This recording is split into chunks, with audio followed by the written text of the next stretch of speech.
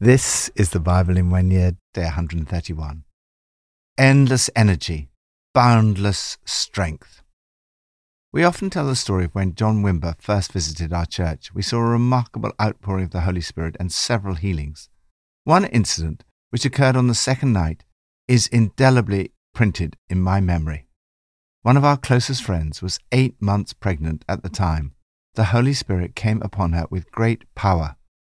She started to whirl around at high speed. As she did so, she exclaimed over and over again, "I feel so strong!" A few weeks later, she gave birth to a son who from his earliest days showed not only spiritual and emotional strength, but also extraordinary physical strength. He became an outstanding rugby player, a superb athlete, and is now a successful model. To some, like Samson, who we read about in today's Old Testament passage, the Holy Spirit gives extraordinary physical strength. To all of us, the Holy Spirit gives spiritual strength. The Apostle Paul describes God's incomparably great power for us who believe. That power is like the working of his mighty strength, which he exerted in Christ when he raised him from the dead. It was the Holy Spirit who raised Jesus from the dead. The Holy Spirit is his mighty strength. That same strength now lives in you, and he will give life to your mortal body through his Spirit who lives in you. I love Eugene Peterson's translation of the Ephesians passage where he speaks of God giving endless energy, boundless strength. From Psalm 59. You are my strength. I watch for you. You, God, are my fortress, my God, on whom I can rely. God will go before me, and will let me gloat over those who slander me. But do not kill them, Lord our shield, or my people will forget. In your might uproot them and bring them down, for the sins of their mouths, for the words of their lips, let them be caught in their pride. For the curses and lies they utter, consume them in your wrath, consume them till they are no more. Then it will be known to the ends of the earth that God rules over Jacob. They return at evening, snarling like dogs, and prowl about the city. They wander about for food and howl if not satisfied. But I will sing of your strength. In the morning I will sing of your love, for you are my fortress, my refuge in times of trouble. You are my strength. I sing praise to you. You, God, are my fortress, my God, on whom I can rely. Oh, my strength. Are you struggling with some issue in your life? Do you feel deeply troubled? Like David, who was in deep trouble, call out to God today. You are my strength. I watch for you. You, O God, are my fortress, my God on whom I can rely. The psalm ends in triumph, but I will sing of your strength. In the morning I will sing of your love, for you are my fortress, my refuge in times of trouble. O my strength, I sing praise to you. You, O God, are my fortress, my loving God. Lord, thank you that you are my strength, my loving God. Please give me your endless energy and boundless strength. New Testament, from John 6 and 7. On hearing it, many of his disciples said, "This is a hard teaching. Who can accept it?" Aware that his disciples were grumbling about this, Jesus said to them, "Does this offend you? Then what if you see the Son of Man ascend to where he was before? The Spirit gives life, the flesh counts for nothing. The words I have spoken to you, they are full of the Spirit and life. Yet there are some of you who do not believe." For Jesus had known from the beginning which of them didn't believe and who would betray him. He went on to say, "This is why I told you that no one can come to me unless the Father has enabled them. From this time, many of his disciples turned back and no longer followed him. "You do not want to leave too, do you?" Jesus asked the 12. Simon Peter answered, "Lord, to whom shall we go? You have the words of eternal life. We have come to believe and to know that you are the Holy One of God." Then Jesus replied, "Have I not chosen you, the 12? Yet one of you is a devil." He meant Judas, the son of Simon Iscariot, who, though one of the 12, was later to betray him. John chapter 7. After this, Jesus went around in Galilee. He did not want to go about in Judea, because the Jewish leaders there were looking for a way to kill him. But when the Jewish festival of Tabernacles was near, Jesus' brothers said to him, "Leave Galilee and go to Judea so that your disciples there may see the works you do. No one who wants to become a public figure acts in secret. Since you are doing these things, show yourself to the world." For even his own brothers didn't believe in him. Therefore Jesus told them, "My time is not yet here. For you, any time will do. The world cannot hate you, but it hates me because I testify that its works are evil. You go to the festival. I'm not going up to this festival because my time is not yet fully come." After he had said this, he stayed in Galilee. However, after his brothers had left for the festival, he went also, not publicly, but in secret. Now at the festival, the Jewish leaders were watching for Jesus and asking, "Where is he?" Among the crowds there was widespread whispering about him. Some said, "He is a good man." Others replied, "No, he deceives the people." But no one would say anything publicly about him for fear of the leaders. A tough call. Do you ever find the teaching of Jesus very hard to live out? Do you sometimes find it difficult to be a Christian in the workplace, for example? Do you sometimes find people seem to dislike you for no good reason? Do you ever feel like giving up following Jesus? If you want an easy life, I don't recommend following Jesus. It was not easy then, it is not easy now.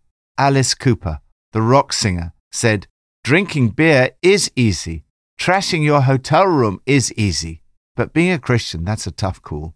That's real rebellion." Following Jesus is a tough call, and yet at the same time, it's the way to life in all its fullness. This fullness of life comes, Jesus explains, from the Holy Spirit. The teaching of Jesus is not easy. The disciples said, "This is a hard and difficult and strange saying.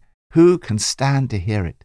In fact, some of the teaching of Jesus was so hard that many of his disciples turned back and no longer followed him.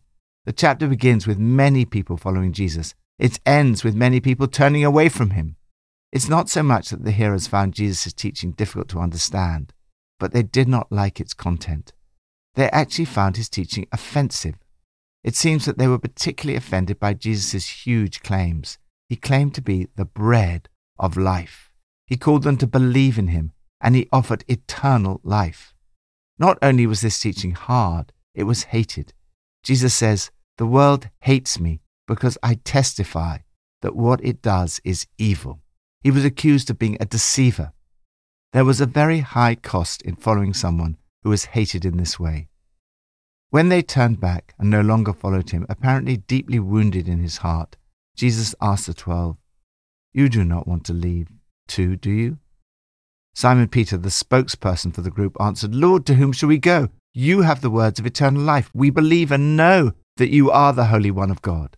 This is such a powerful truth. Jesus has the words of eternal life. He is the Holy One of God. He's the only one to go to. In this passage, we see the whole Trinity. Peter recognizes Jesus as the Holy One of God. Jesus is unique. He embodies the holiness of God. He's divine. He speaks about the Father. He also speaks of the Holy Spirit. Jesus says the Spirit gives life. Just as physical flesh gives birth to physical life, so the Holy Spirit gives birth to spiritual life. He says, "The words I've spoken to you are spirit, and they are life." All this takes place just before the Festival of Tents. Families would leave their homes and live in tents for 8 days of joyful celebration, rather like our summer church holiday. They would give thanks to God for water that brings life. This was the setting Jesus chose to teach them about his life-giving Holy Spirit. When Jesus speaks of eternal life, he's speaking of a quality of life that starts now and goes on forever, life in all its fullness. This is the kind of life that the Holy Spirit brings. That is why, although there is a cost to following Jesus, the benefits far outweigh the cost. In fact, there is no real alternative. Only Jesus can give you the Holy Spirit. Only Jesus can give you fullness of life. Lord, I need your Holy Spirit to give me life. Please fill me with your Holy Spirit so the words I speak today may be spirit and life to those who hear. Old Testament, from Judges 12 and 13. The Ephraimite forces were called out, and they crossed over to Zaphon. They said to Jephthah, "Why did you go to fight the Ammonites without calling us to go with you? We're going to burn down your house over your head." Jephthah answered, "I and my people were engaged in a great struggle with the Ammonites, and although I called, you didn't save me out of their hands. When I saw that you wouldn't help, I took my life in my hands and crossed over to fight the Ammonites, and the Lord gave me victory over them. Now why have you come up today to fight me?" Jephthah then called together the men of Gilead and fought against Ephraim. The Gileadites struck them down because the Ephraimites had said, "You Gileadites are renegades from Ephraim and Manasseh." The Gileadites captured the fords of the Jordan leading to Ephraim. And whenever a survivor of Ephraim said, "Let me cross over," the men of Gilead asked him, "Are you an Ephraimite?" If he replied no, they said, "All right, say Shibboleth." If he said Sibboleth, because he could not pronounce the word correctly, they seized him and killed him at the fords of the Jordan. 42,000 Ephraimites were killed at that time. Jephthah led Israel for 6 years. Then Jephthah the Gileadite died and was buried in a town in Gilead. After him, Ibzan of Bethlehem led Israel. He had 30 sons and 30 daughters. He gave his daughters away in marriage to those outside his clan, and for his sons he brought in 30 young women as wives from outside his clan. Ibzan led Israel for 7 years. Then Ibzan died and was buried in Bethlehem. After him, Elon the Zebulunite led Israel for 10 years. Then Elon died and was buried in Ajalon, in the land of Zebulun. After him, Abdon, son of Hillel, from Pirathon, led Israel. He had 40 sons and 30 grandsons who rode on 70 donkeys. He led Israel for 8 years. Then Abdon, son of Hillel, died, and was buried at Pirathon in Ephraim, in the hill country of the Amalekites. Judges chapter 13. Again the Israelites did evil in the eyes of the Lord, so the Lord delivered them into the hands of the Philistines for 40 years. A certain man of Zorah, named Manoah, from the clan of the Danites, had a wife who was childless, unable to give birth. The angel of the Lord appeared to her and said, "You are barren and childless, but you are going to become pregnant and give birth to a son. Now see to it that you drink no wine or other fermented drink, and that you do not eat anything unclean. You will become pregnant and have a son whose head is never to be touched by a razor, because the boy is to become a Nazirite, dedicated to God from the womb. He will take the lead in delivering Israel from the hands of the Philistines." Then the woman went to her husband and told him, "A man of God came to me. He looked like an angel of God, very awesome. I didn't ask him where he came from, and he didn't tell me his name, but he said to me, 'You will become pregnant and have a son. Now then, drink no wine or other fermented drink, and do not eat anything unclean, because the boy will be a Nazirite of God from the womb until the day of his death.' Then Manoah prayed to the Lord, "Pardon your servant, Lord. I beg you to let the man of God you sent to us come again to teach us how to bring up the boy who's to be born." God heard Manoah, and the angel of God came again to the woman while she was out in the field, but her husband Manoah was not with her. The woman hurried to tell her husband, "He's here, the man who appeared to me the other day." Manoah got up and followed his wife. When he came to the man, he said, "Are you the man who talked to my wife?" "I am," he said. So Manoah asked him, "When your words are fulfilled, what is to be the rule that governs the boy's life and work?" The angel of the Lord answered, "Your wife must do all that I have told her. She must not eat anything that comes from the grapevine, nor drink any wine or other fermented drink, nor eat anything unclean. She must do everything I have commanded her." Manoah said to the angel of the Lord, "We would like you to stay until we prepare a young goat for you." The angel of the Lord replied, "Even though you detain me, I will not eat any of your food. But if you prepare a burnt offering, offer it to the Lord." Manoah did not realize that it was the angel of the Lord. Then Manoah inquired of the angel of the Lord, "What is your name, so that we may honor you when your word comes true?" He replied, "Why do you ask my name? It is beyond understanding." Then Manoah took a young goat, together with the grain offering, and sacrificed it on a rock to the Lord. And the Lord did an amazing thing while Manoah and his wife watched. As the flame blazed up from the altar towards heaven, the angel of the Lord ascended in the flame.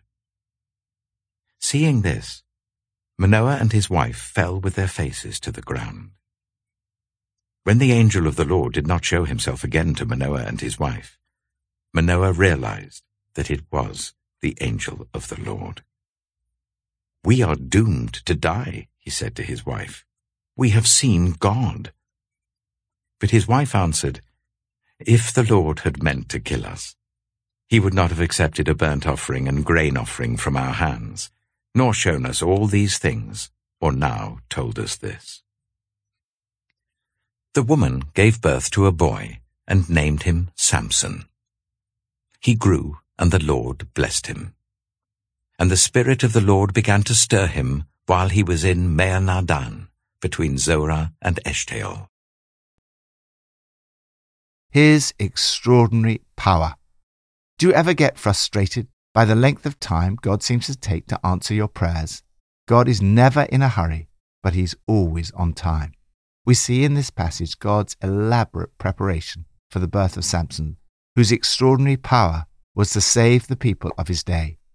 But this only prefigured something that would take even longer. Hundreds of years later, John the Baptist arose, who was in many ways like Samson, to prepare for the ultimate Saviour of the world. God often specially blesses the children of those who have waited a long time to have children and have thought it was an impossibility. For example, Sarah with Isaac, Elizabeth with John the Baptist. Samson was like John the Baptist in many ways. First, in both cases, it was thought that the mother could not have children, and something of a miracle was required. Second, in both cases, the angel of the Lord spoke clearly to the parents. Third, both children were set apart for God from birth. Fourth, neither of them was allowed to touch any alcohol. Fifth, the Spirit of the Lord came upon both of them from a very early moment in their lives. Again, we see a hint of the whole Trinity in this passage. We read of the Lord, but we also hear about the awesome angel of the Lord who appeared to Samson's parents and who then ascended towards heaven in a flame. Seeing this, Manoah and his wife fell with their faces to the ground. Manoah realized it was the angel of the Lord. "We're doomed to die," he said to his wife. "We have seen God." Thankfully, he had a sensible wife. Could the angel of the Lord be the second person of the Trinity? Jesus uses the language of the Son of Man ascending. Earlier in John's Gospel, we read of the angels of God ascending and descending on the Son of Man. The third person of the Trinity, the Holy Spirit, is clearly at work here. At the birth of Samson, the woman gave birth to a boy and named him Samson. He grew, and the Lord blessed him, and the Spirit of the Lord began to stir him. The Holy Spirit gives Samson endless energy and boundless strength. Lord, thank you for the extraordinary strength you gave to Samson. Please fill me with your Spirit today. Give me spiritual strength and power to resist the enemy and power to live a holy life. Pippa adds, Judges 12. After him Ibzan of Bethlehem led Israel. He had 30 sons and 30 daughters. Wow, he was busy.